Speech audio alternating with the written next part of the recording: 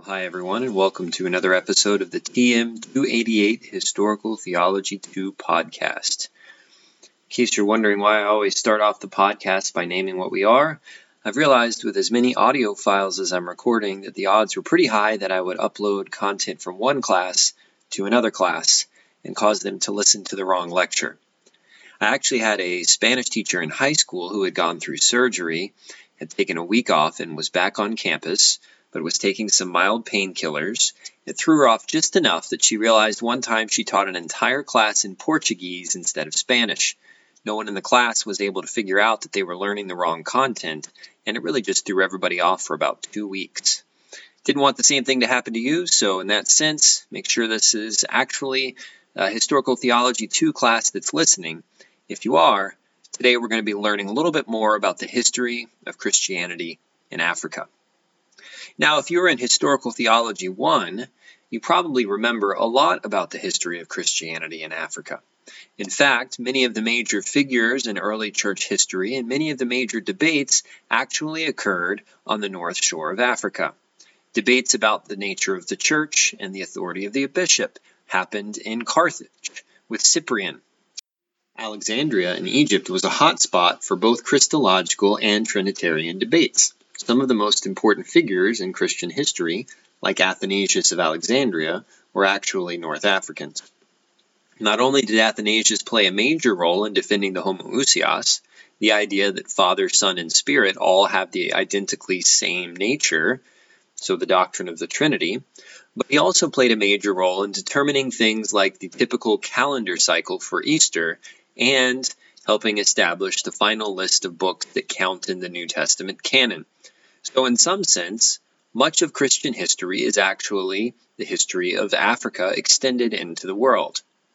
However, you may also recall, if you were in Historical Theology 1, that Muslim conquests in North Africa led to a diminishing number of Christians in these areas. More than that, it has resulted in a lack of major circulation of Christian theological treatises, so that many of the doctrines that we considered in the Middle Ages and beyond have happened either in the Middle East or in Europe. Once the Middle East fell to Muslim invaders in the 1400s, most theological production in terms of written texts that were widely circulated happened in Europe. The last 100 years have seen a dramatic reversal in that trend, but we've actually seen a resurgence of African Christianity well before 1900. So what I'd like to talk to you about today is some of the historical events that happened in African Christianity, even as maybe African theological texts have not been as widely circulated or translated, and so have not been as major of a component in this class. One important aspect of African Christianity is the rise of African Christian empires. Perhaps the most notable of these is Aksum, which we know today as Ethiopia. Ezana, king of Aksum, had converted to Christianity as early as the mid-300s.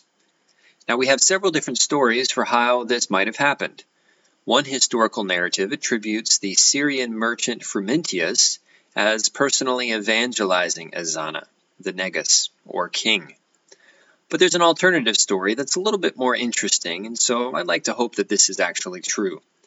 According to this account, a Christian philosopher was attempting to travel to India as a missionary, but his ship was wrecked by pirates, and his ship crashed.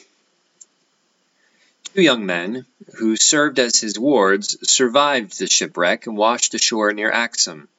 When they met some individuals there, they shared the message of Christianity, and much of the city converted. One of the young men actually became the first bishop of Aksum. Well, when Ezana of Ethiopia converted, it was a similar fashion to what happened with Constantine. Ezana renounced his status as a son of the Ethiopian war god and put a cross instead of traditional symbols on all of his coins. Ezana actually then asked Athanasius of Alexandria to send a bishop down, perhaps a competitor bishop to the shipwrecked ward. But in any case, this tradition continued until 1951, where the only bishop in Ethiopia was sent by the Coptic Church in Egypt. This meant often that bishops had very limited real power, since they were ethnically, culturally, and often even linguistically outsiders. Instead, abbots or kings tended to lead the church. Now, the Ethiopian church claimed Semitic roots. It claimed to have connections with diaspora Jews who were sent away from the Holy Land during the Assyrian and Babylonian conquest. It's really a fascinating story. As a result of this, much of Ethiopian Christianity has a distinctively Jewish flavor. Torah is often followed, including kosher food laws and various festivals. In fact, Ethiopia claims to have the Ark of the Covenant. Not necessarily the official government claiming to possess that, but culturally, Ethiopians believe that the Ark is hidden somewhere within their territory. And for all I know, it is. Now, you may scoff a little bit at the possibility that Ethiopians are, in fact, Semitic in origin, but there's an interesting piece of history that suggests that maybe there's something to this. You see, on several different occasions in the last 50 or so years, the nation of Israel has allowed large numbers of Ethiopian refugees and immigrants into the nation based on the claim that these refugees are not only practicing Jewish religion, but actually contain some sort of ethnic continuity with the people of Israel. So, African Christianity in Ethiopia is already noticeably different from European Christianity that tended to be fairly anti-Semitic. Coptic Christianity in Egypt was originally protected from too many Muslim human rights violations due to the strength of the Ethiopian Christian kingdom to the south.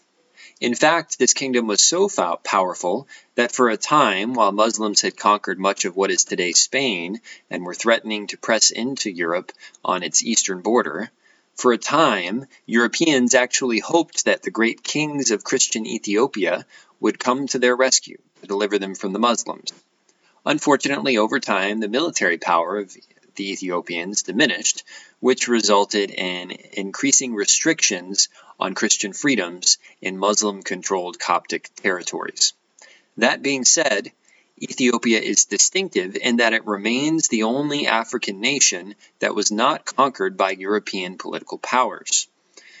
Italian efforts to colonize this region met with military defeat on several occasions, to the point that Ethiopia to this day has that badge of honor of never being a colonial territory. So that is Christianity in Ethiopia, and it's only one of several important Christian cultures known throughout Africa. Another that we'll address is far newer than that of Aksum in the 300s, and that is the emergence of Christianity in the Congo. The Congo is located on the southern half of Africa along the coast of the Atlantic Ocean. As a result of this, it was subject to colonial efforts by the Portuguese initially, who landed in the Kingdom of the Congo in 1483. A Congolese king was soon baptized, but he then almost immediately recanted the faith. However, his son, Mvimba Nzinga, became a lifelong Christian, later known as King Alfonso I. He reorganized the Congolese calendar around Christian holy days and built churches across his land. It's not to say that there were not struggles with the Christianization of the Congo. Africans tended to value large families in this region, but the Catholic Church would not allow priests to marry, even in the Congo. Priests were not allowed to avoid the celibacy requirements that had been imposed on priests with increasing diligence in the Middle Ages. As a result, it was extremely difficult to recruit local priests. Combined with this, the Portuguese, who initially were merely exploring, soon expanded into the slave trade. Often, they were notorious for baptizing slaves, supposedly as an act of mercy, so that if they died while in transport across the Middle Passage to the North American colonies, they would still make it to heaven. Therefore, to the Congolese, baptism became associated with slavery, Typically, you were baptized right before you were put on a slave trade boat to be sailed across the Atlantic Ocean. Now, despite this, by 1543, half of the population had been baptized. And while it still struggled to become a fully Catholic nation due to limitations of priests being unable to marry and due to slavery, there is serious evidence that genuine faith was present throughout the region. It's in this context that we see one of the most interesting figures in Congolese Christian history emerge. Her name was Beatrice Kimpavita, and she fits in with the broader emergence of increasing spiritual phenomena that we've discussed in the context of Pentecostalism, Nongawuse, and the Taiping revolt in China. However, she actually lived considerably earlier than these other figures. Kimpavita was a Congolese medium who had converted to Christianity. She was what is known as a Nganga, a medium of another world. She was baptized by Italian missionaries, and in 1703 she received a dream from Saint Anthony, a Catholic priest. She claims that Anthony told her that Jesus was actually born in the Congo, as were the apostles and beloved saints like Saint Francis of Assisi. Therefore, she criticized images of the saints and even the crucifix for depicting these major figures as being more European in nature. She wanted to reform Christianity along more moral lines, no doubt including resistance to the slave trade. She also argued that traditional cultural practices of the Congolese should be maintained. In Kimpavita, we see an interesting combination of factors. On the one hand, she had some interests much like the reformers. She wanted to deal with some of the moral problems that were still present in the Catholic Church at this time. She also wanted to make the Christian religion more accessible to common peoples. In the context of the Congo, this would require not merely a translation of the scriptures from Latin into the local tongue, which is what is attempted by reformers ranging from Wycliffe to Luther, but it would also require translating many European cultural ideas into a more Congolese context, which is very unlike what was needed in parts of Europe, where there was greater uniformity of thought and culture due to the shared historical heritage of the Roman Empire. As a result, some of the theological ideas proposed by Kimpavita were not as acceptable to the Catholic Church as those of the Reformation, which, as we've already seen, were very strongly opposed. The end result of this is that Kimpavita was burned to death as a witch in 1706. Kimpavita, along with a number of other figures that we could address, spark what is an ongoing discussion not only in Catholic theology, but in the theology of Protestants and Orthodox as well. And that is the discussion of how it is that we enculturate the ideas that we have received from the Christian tradition into new cultural locations. After all, it is certainly the fact that many of the ideas we've discussed were influenced by Greek and Roman culture, or later by certain features of European medieval culture, or even with the regularly anti-establishment and authoritarian influences of the United States structuring certain revivalist theology. How can the cultures of Africa and Asia and Latin America influence theology in a comparable way without changing the overall outcome of the doctrines?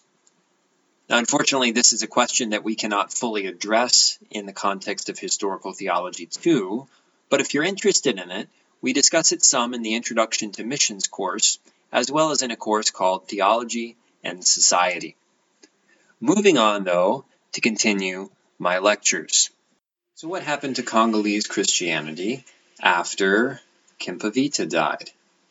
Well, normally when there is syncretism in Europe, that is when non-Christian religious beliefs, superstitions, or cultural elements are combined with Christian beliefs, typically in that context there would be a process of catechism, where intentional education, often by groups like the Jesuits, would attempt to bring the common people's beliefs back in line with the official teaching of the Church. Protestants tended to have a similar mindset, And something like this must have been in mind when Wesley, for example, began his circuit preaching, riding around across large geographic areas on his brief stint into the colonies, trying to return the colonial peoples who had been cut off from much church teaching to the more traditional teachings of the church. Now, I'm sorry to say, in an African context, this was not the approach.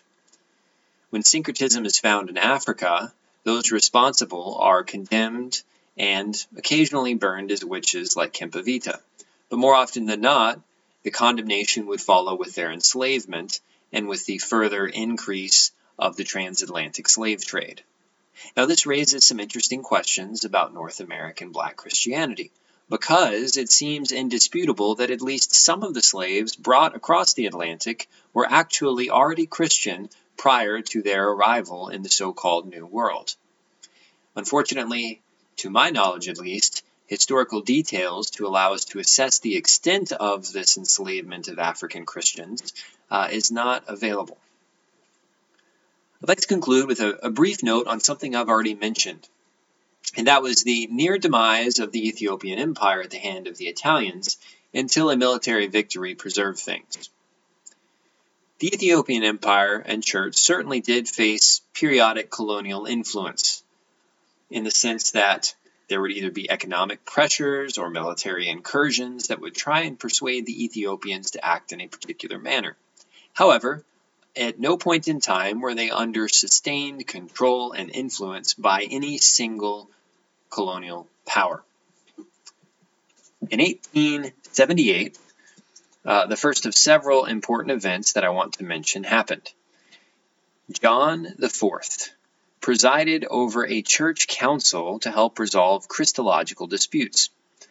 I have to say I know that this has been significant in Ethiopian Orthodoxy's understanding of Christology, but I've yet to be able to find any translated manuscripts of what issues were at stake, which is quite disappointing to me. What this shows, though, is that there's continuing theological development and discussion in an Ethiopian Orthodox context that unfortunately has been largely cut off from the larger Christological discussions that we've had in this class. No doubt there are insights that would be of benefit to the church, but translations are simply not available. A mere 18 years after this, in 1896, Ethiopia faced the last threat of European invasion. So very close events, right in a time where Ethiopia is very theologically active and where Christianity there is still developing its ideas. Italy moves in, often with the depiction of African nations being unchristian. Italian invading forces were defeated by King Menelik II. And as I said, to this day, Ethiopians remain free. This was an important act across Africa because it allowed non-Christians and Christians alike to recognize that Europeans were not invincible. This military victory is one of the few that allowed non-European peoples to remain free from an intended colonial conquest. And so to this day, in various majority world civil rights movements, and even efforts in the United States, the example of Ethiopia remains a banner to the hope that European aggression and North American aggression at this point, often by white Christians, can in fact be resisted. On that note, that's all the content I have to update you on some of the historical events that happened in Christianity in Africa. I know there's certainly more to share, but one side effect of making this class focus primarily on doctrine is that many of the more specific historical details have to be left aside or treated more briefly. However, here or anywhere else, if you'd like to learn further information, feel free to send me an email and I'll try to refer you to some helpful, relevant sources. Otherwise, be well until I next see you in Zoom or communicate by email. All the best.